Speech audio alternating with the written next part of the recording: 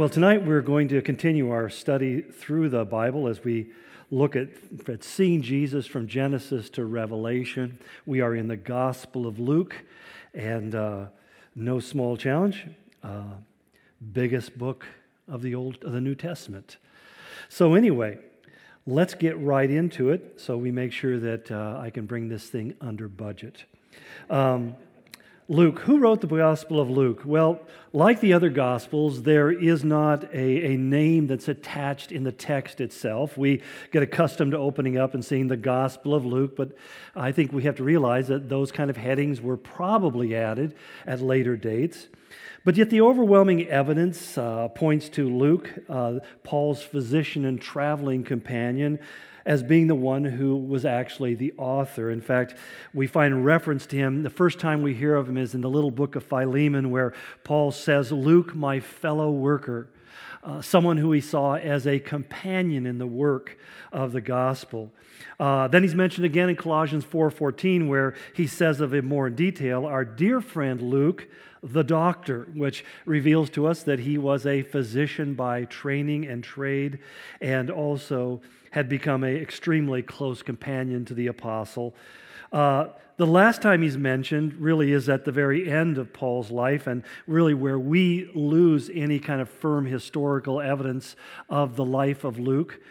Basically in 2 Timothy 4:11, as Paul is waiting in the Mamertine prison in Rome to be executed, he makes this rather sad statement. He says, only Luke is with me, indicating that all the other men that had been part of Paul's ministry and entourage had left, some of them for obvious reasons that are not honorable, out of fear or whatever, others maybe out of necessity. But only Luke, he said, now is with me, and he says to Timothy, come to me. And interestingly, he says, and bring Mark with you, because he is useful to me at this time. So that here was this Mark, who had been so estranged from Paul, had eventually become, again, as we talked about last week, one of his closest companions and co-workers.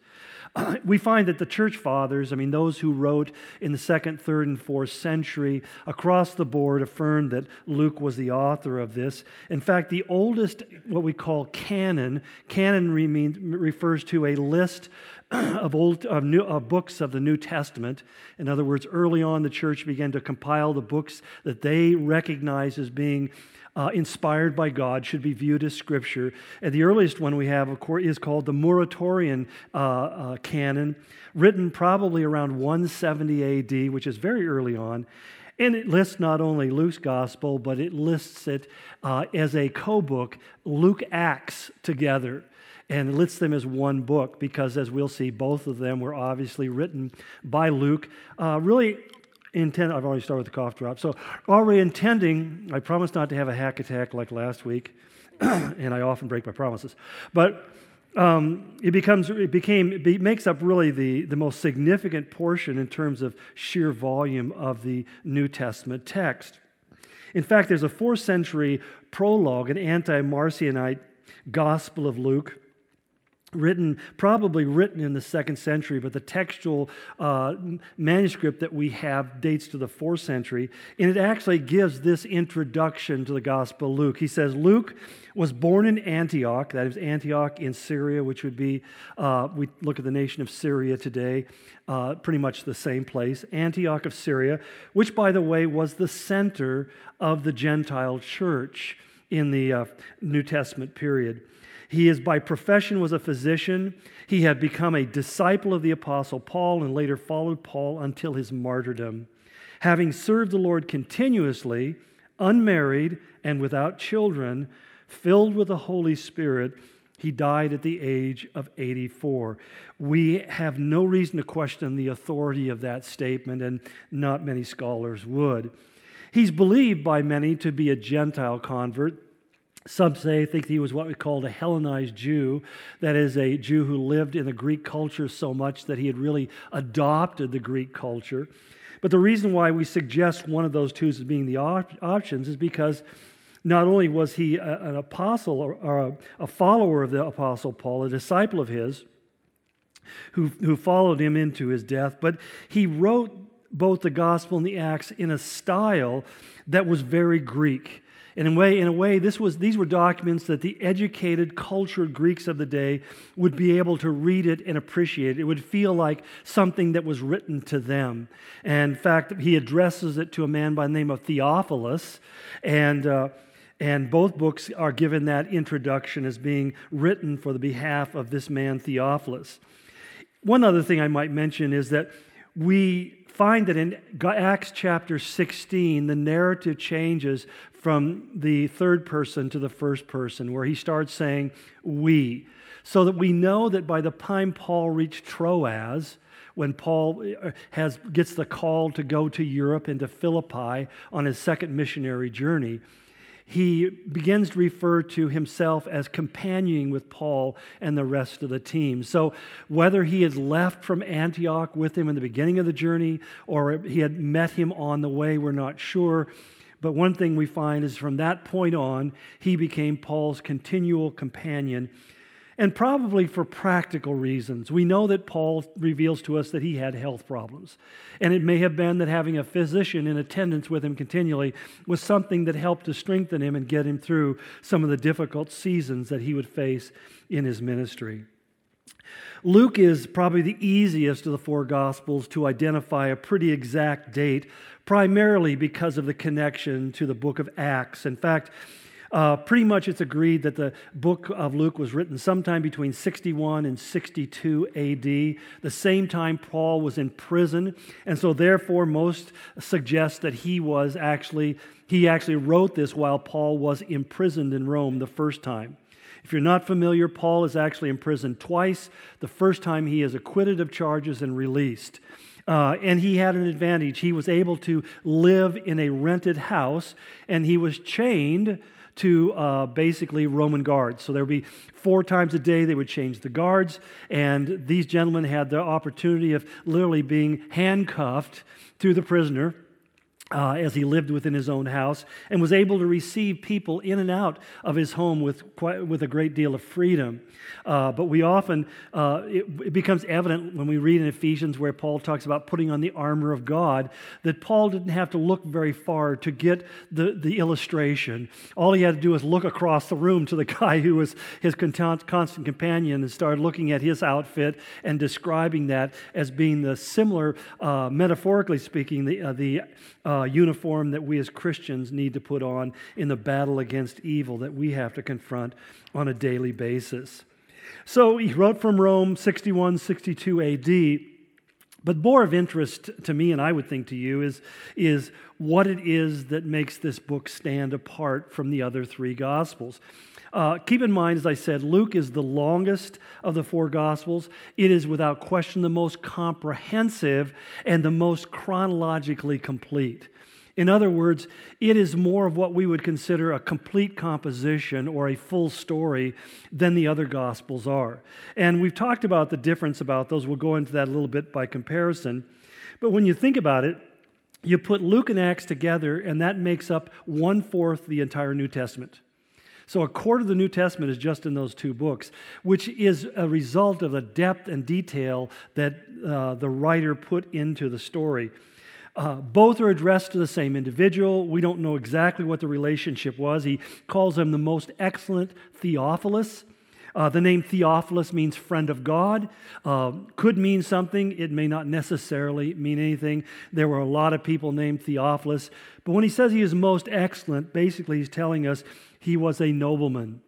He was somebody who was pretty important, probably very wealthy, and a person of great influence. Some have suggested that Paul was actually trying to respond to criticisms, Luke was trying to respond to criticism and attack of those who were saying that the gospel story was fable.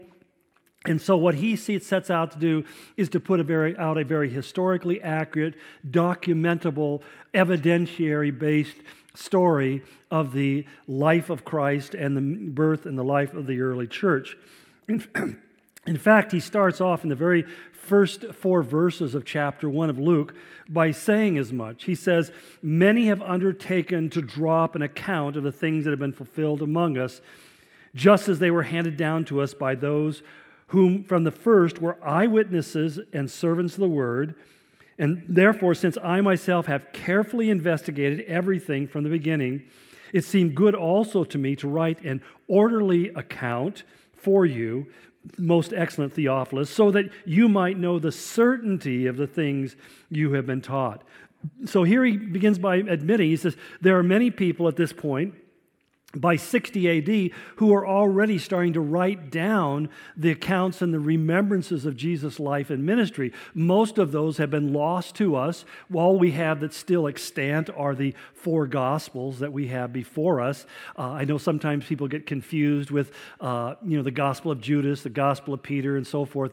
These were Gnostic writings that were composed at least 100 to 200 years later and have no actual historical connection, or they're just basically the spinning of yarns by people who had different agendas, not unlike what we've encountered today. But he says, I set out to do something that hadn't been accomplished yet, something that was not only eyewitness testimony, but was carefully investigated. I went and did the facts, the research. I talked to the people. I double-checked my reports. I did it in an orderly way so that you would know how it evolved in a chronological sequence. And I wanted to do it so that you could be certain, know that what you're really reading here is not fables, but you're actually reading facts as they are being reported by someone who, by profession, had what we would call a scientific mind. In other words, this was a person who was used to doing analysis. That's how they diagnosed the problems that people might be suffering with. A particular note along those same lines is that Luke gives so much careful attention to names, dates, places. He's very concerned with the historical and factual accuracy.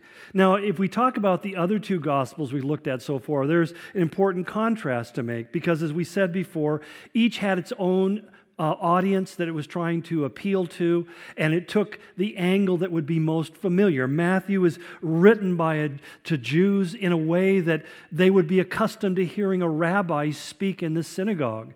It's built around 5 major teachings, and it really emphasized what would matter most to a Jew.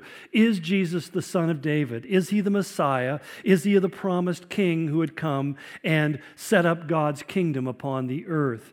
And that's the whole direction why he quotes the Old Testament prophets some 50 different times. But then we come to Mark's gospel we coughed through last week. And Mark obviously was speaking to a Gentile audience because he's having to explain to them all these Jewish customs and words that would be totally unfamiliar with them. We believe that he wrote it from Rome. And because just the nature of it would have been something that really appealed to the Roman ear. Romans were no-nonsense people. Basically, they really respected authority and power. And they usually respected authority when it came with power. And so Jesus is presented as being the ultimate authority. He is the power of God. He is the Son of God, which to the Roman ear, again, has a different resonance than to ours. Because to the Roman ear, the Son of God was something that they linked to the Caesar. Caesar claimed to be a son of God. It was one of his titles. And so he was basically divinity upon earth. And what Mark brings out is, but Jesus really was. Everybody kind of knew the emperor really wasn't, but they went along with it. But he's saying, but Jesus is actually the very person of God who has come and lived his life out amongst us.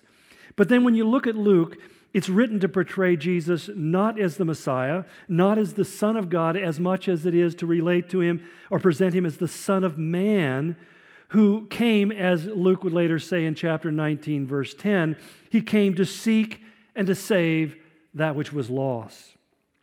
So that what we find is that the Greeks who were preoccupied with the consideration of man, and this may be a little confusion, even though Rome was the power that controlled the world, Greek culture, what controlled education. The Roman nobility would hire Greek teachers and philosophers to train their children because the Greeks were viewed as being the intellectual giants, as the Romans themselves saw themselves as the military giants. And so when you look at Greek literature and the Greek thought, everything is concerned with humanity.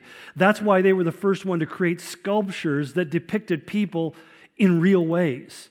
I mean, in other words, when we think about Greek sculptures, you have this idea of this kind of Adonis-like picture, of somebody who is this perfectly formed figurine. It's funny, last time I walked through the Vatican in Rome, they have a whole garden full of statues, Greek statues that were appropriated over the centuries. And it's kind of funny to me because everything is so prudish, but you've never seen so many naked people in your life. And this was kind of the Greek way. They reveled in the beauty of the human form. And when the Renaissance took over Europe, and we have people like Da Vinci and so forth, they are really trying to recapture that same focus that was present during this Greek era of humanism and the reality of the human. And we see this to some degree where the term, the Son of Man, is used 28 times in Mark's Gospel. Son of God is only used 6. So the emphasis, him being the Son of Man, because as such, what he becomes is the perfect example of humanity. So this is God becomes a man. He is Emmanuel who lives amongst us. And if you want to see man in perfection, you're not going to see it in the Greek philosophers or the Greek cultures or in the Roman emperors or anybody else. You're going to see it in the person of Jesus. And that becomes the whole presentation, so that everything that Luke writes in his gospel underscores the human aspects of Jesus. Which is why, as we said, he's recorded as the Son of Man, his humanity. We have, for example, in Luke's Gospel, in the first 2 chapters, the most complete record of Jesus' birth and his childhood in the first 2 chapters. In other words, we would know very little beyond the little bit we have inside of Matthew's Gospel about the Magi coming, but something we'll talk about later on when we get towards Christmas is the Magi, the wise men, didn't show up until Jesus was 2 years old. So it's the shepherds that we read about in Luke's Gospel who are there the night of his birth. So Jesus didn't appear first to the kingly, he appeared first to the lowly.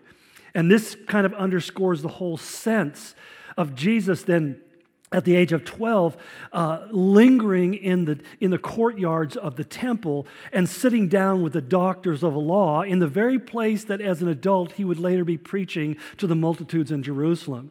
And he's beginning to ask them questions and to exchange with them out of a wisdom that they are confounded by.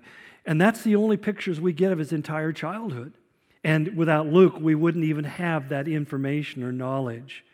So this really comes out, the human traits. And we even see that throughout the gospel because we find here is Jesus in chapter 19 weeping over Jerusalem. In fact, he's sorrowfully foretelling the destruction of the city of Jerusalem 4 times in this gospel alone. He does it in chapter 13, he does it again in chapter 19, he does it in chapter 21, he does it again in chapter 23, where Jesus tells the Jewish people, you are going to suffer, and he weeps and travails over that suffering as he foresees what's coming on it. You can't help but feel the passion when he says, how like a mother hen gathers her chicks under her wings, I would have gathered you to myself and protected you. But you wouldn't have it. You didn't want it. Well, along with this, things like just statements in chapter 22 where it says in his agony that he sweat great drops of blood. No other gospel tells us that. No other gospel relates the level of travail and agony that he went through as he waited the coming of his arrest and the beginning of his passion. There, secondly, is something that really stands out is what I would call the universality of the gospel. In other words, the idea that the gospel is intended for everyone. And if you've been around a while, you've heard me say it many times, but in the Jewish world of that time, the Gentiles were damned. There really was little or no hope for them. If they converted and gave themselves over fully to Judaism with circumcision and everything else went with it, then they could possibly be saved. But outside of that, they were damned. There was no hope for them, along with the Samaritans and any number of other people. And yet what we find is there's a clear teaching in Luke's gospel that the gospel is meant for everyone. And this is one of the arguments that's often used for saying that he himself was a Gentile. And if you're interested, you can. That debate is fascinating and lengthy, and I won't take the time to go into it. But the bottom line is, even at the announcement of his birth, when the angels come and announce his birth to shepherds, it says, the angel of the Lord appeared to them and said to them, do not be afraid. I bring you good news of great joy that will be for all people, not just the Jews. You see, in the mind of the Jew that day, the Messiah would come and it would be great news for the Jews, bad news for everybody else. And he says, no, it's going to be great news for all people. He says, peace to men on whom God's favor now rests, a light for revelation to the Gentiles and a glory to your people Israel. So yes, Israel is going to be glorified, but he is going to be a revelation, insight, and opening of eyes to the Gentile world, quoting, of course, from the prophet Isaiah.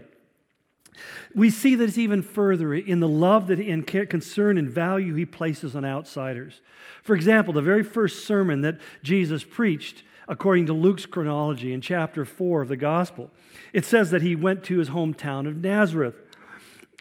And it says that all spoke well of him and were amazed at his gracious words. So he comes home, young man goes away to the big city, has huge crowds, his fame is spreading everywhere. And so as he begins his journey, he goes back to Nazareth, which is really from Capernaum to Nazareth is a half a day's walk. It's really quite easy to get there. You can even walk it today. Very beautiful journey. But he walks to his hometown, which is a city not more than a few hundred people. Nazareth was a very, very small, little out-of-the-way, rural Hicksville, if you will, in the mind of the Jewish world. That was part of the resistance that many had to the Messiah coming out of Nazareth. It would be like me saying that the next president of the United States is going to come from Ritzville. You might say it's possible, I just wouldn't count on it. And it's that kind of, I'm sorry if you're from Ritzville, I apologize. I'm sure it's a fine place that makes fine kids. But the reality, it was just something that wasn't really thinkable. But here he comes back to town. He's the small kid who makes it big in this city in a way that an Orthodox Jew could respect the most. He was a religious leader, a great rabbi. Large crowds are coming to listen and hang on his every word. And he reads the scriptures and he says, this day this word is fulfilled in your ears. And it's amazing. The people say that they were all amazed at the gracious words that came from his lips. Everybody's impressed. Great sermon. But Jesus had a way of snatching victory out of the mouths of defeat. He had a way of kind of just, it's almost like you get the sense, I'm just guessing here, that he wasn't really into impressing people. He was kind of into telling them the truth. You and I say we like people like that. We don't. Lie to me. Tell him I'm wonderful. But he says, I tell you the truth. And then he unloads on him. He says, no prophet is accepted in his own hometown. Yeah, it's kind of like saying, you accept me as the preacher, but now I'm going to become a prophet. Now I'm going to start meddling. Now I'm going to start getting into your life. And he says to him, I assure you that there were many widows in Israel in Elijah's time, during the time of Israel, great hardships during Elijah's day. And when the sky was shut for 3.5 years, there was so severe a famine throughout the land. Yet Elijah was not sent to any of them,